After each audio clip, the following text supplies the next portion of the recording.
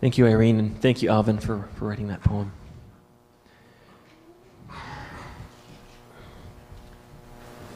So this morning, we're talking about the story of David and Goliath.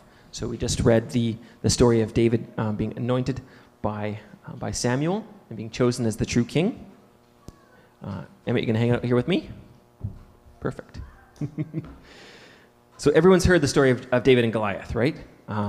Even for the non-Christian, this story has been kind of seared into our brains. I mean, who doesn't like a good underdog story, especially in sports, right? You have, all this imagery of slaying this evil giant. We all want to believe that good, even though it's outnumbered or outmatched, can still slay evil. But is that really what this story is about? So I don't believe the moral of the story is simply you too can overcome big odds when God is with you. I think that's part of it, but I think there's more to it than that. So trusting God in adversity and leaning on him for strength are very important things for followers of Jesus to practice.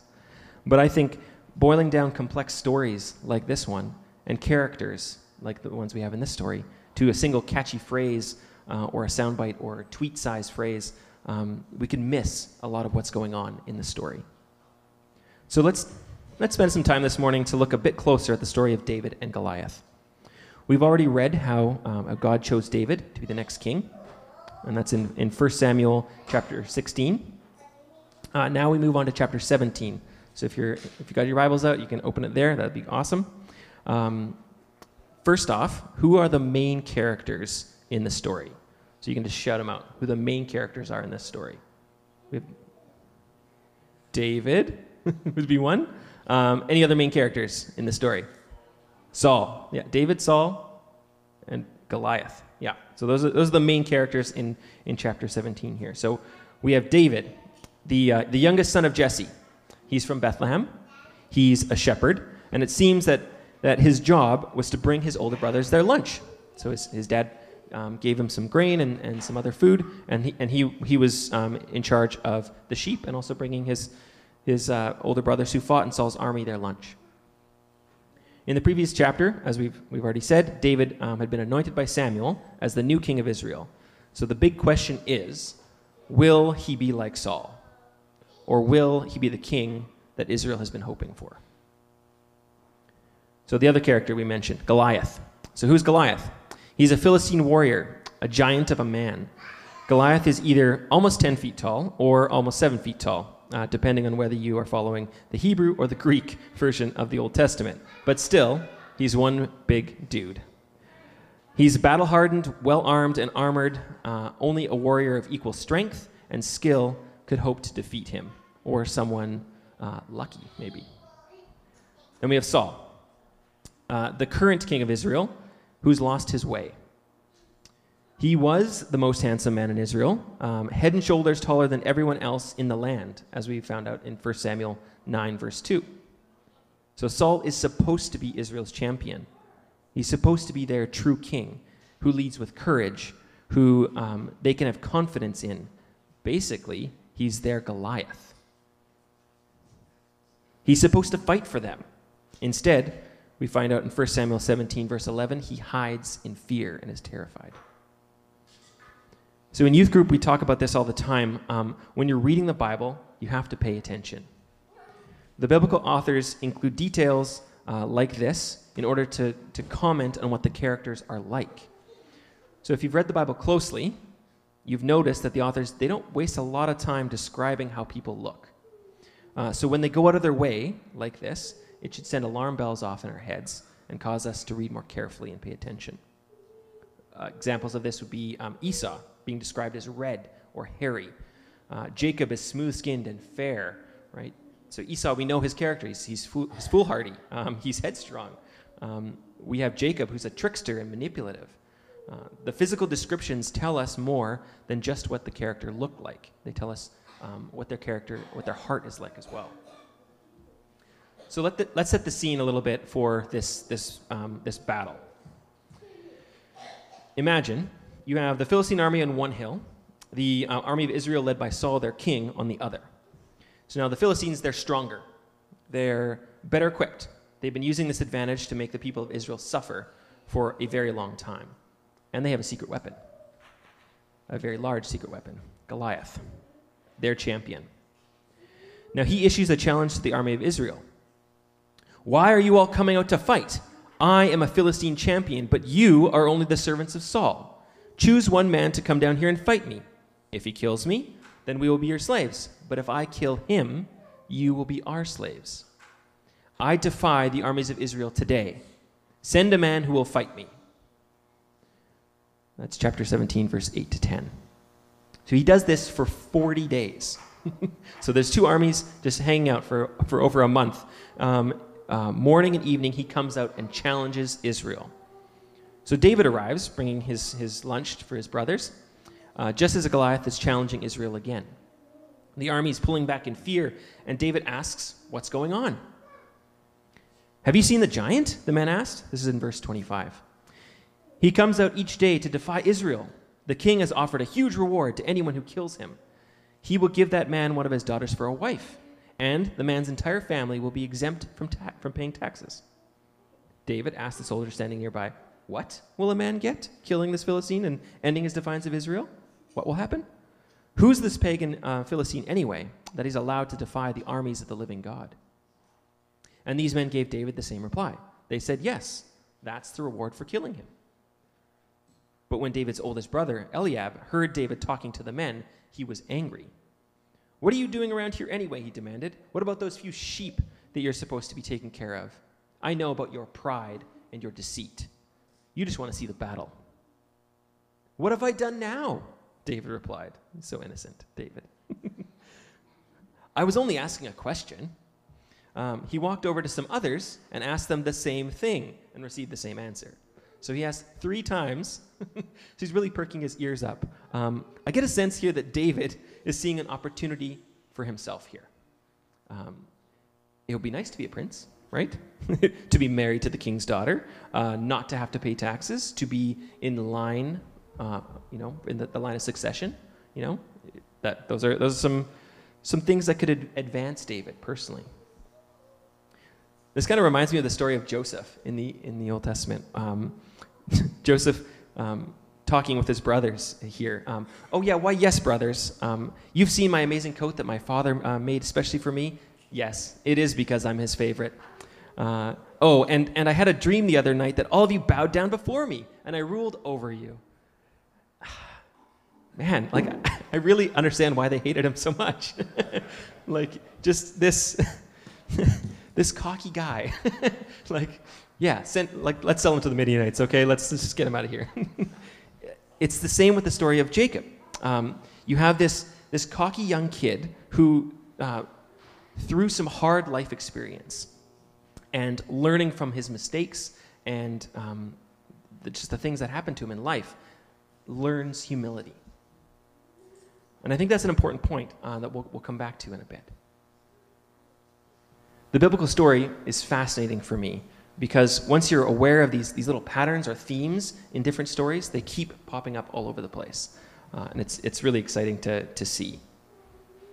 So we all know what happens next in the story. David is brought to Saul, and he volunteers to fight Goliath. He tries on Saul's armor, but it doesn't fit. He doesn't feel right in it. He doesn't feel comfortable. So he gives that up, and he chooses a different weapon. He chooses his sling. A weapon that he is quite familiar with, and he goes out, and against all odds, he wins the battle and kills Goliath. As I was preparing this morning, Keith was gracious enough to share some of his thoughts on the story with me, and he wrote this. Upon further reflection of this story, it's clear that David won this battle, but Goliath won the war. For you see, the spirit of Goliath was in the heart of David and lives on alive and well today. David realized that he could not beat Goliath at his own game using swords and armor, so David used a sling. He found a different set of tools, but he was still playing the same game: violence. This in part is why I do not follow David, but I follow the Son of David. Jesus also realized that he could not beat Goliath with swords and armor. Jesus also knows that picking up a sling or any other weapon would only ensure that the spirit of Goliath is undefeated. When we use violence to overthrow violence, the only winner in that war is violence. We applaud David's courage to fight Goliath. We applaud David's ability to see he could not beat Goliath with his sword and his armor. We applaud David's faith in God. But in doing so, are we applauding violence as the solution to the problem of violence? These stories that we've been going through have a way of making their way into our everyday lives. And I think it's important that we realize that. There's more going on in this story. David is a complex and complicated character, like so many in the Bible are. He's called a man after God's own heart in 1 Samuel 13, verse 14. And yet, he raped Bathsheba, the wife of Uriah, one of his trusted friends. And then to cover up that sin, he had Uriah murdered.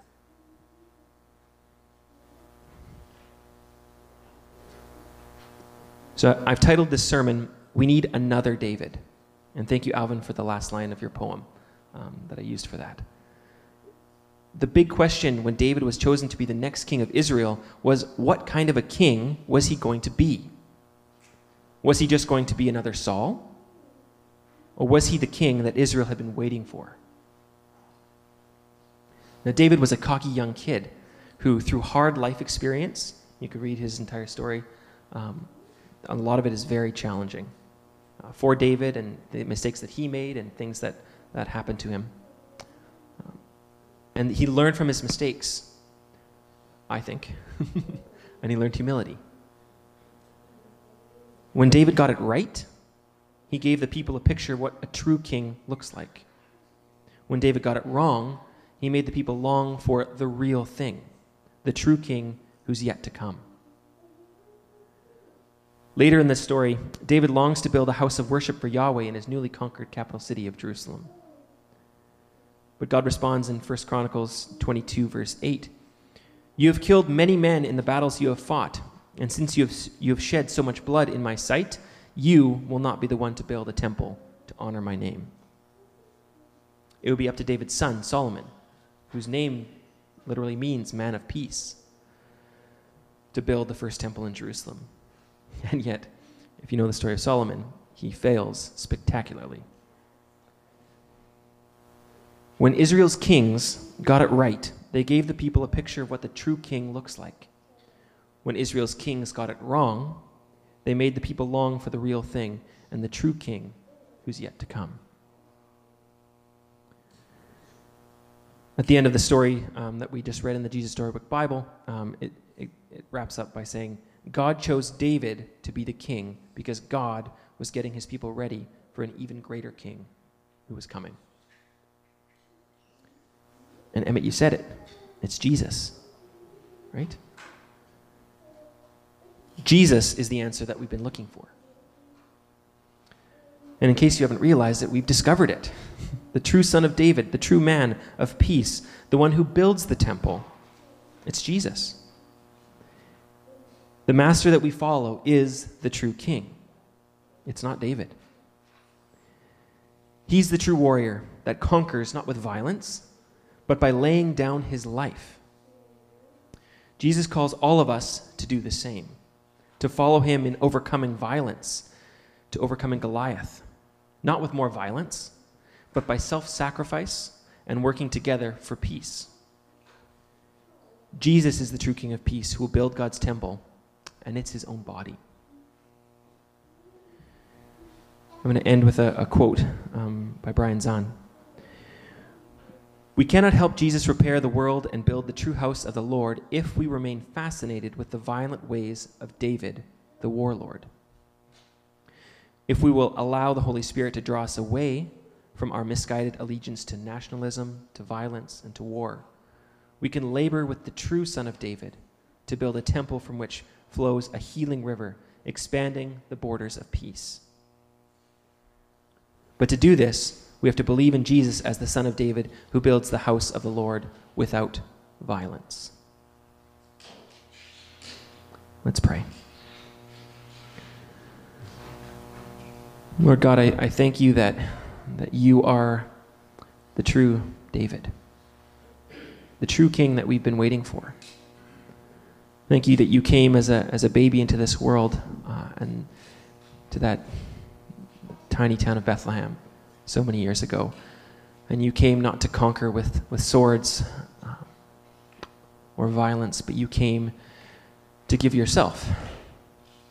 You came to conquer by laying down your life. You came to save us, Jesus, not to rule over us. Thank you for that. Thank you for your sacrifice. And I pray, Jesus, that we will all have the courage, the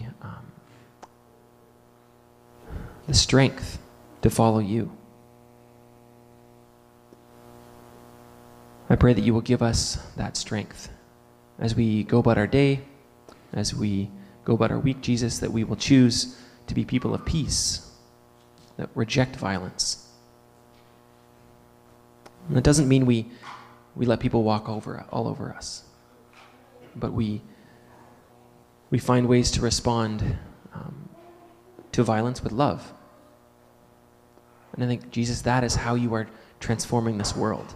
That is how you are making this world new. And I thank you that we can be a part of your mission. Amen.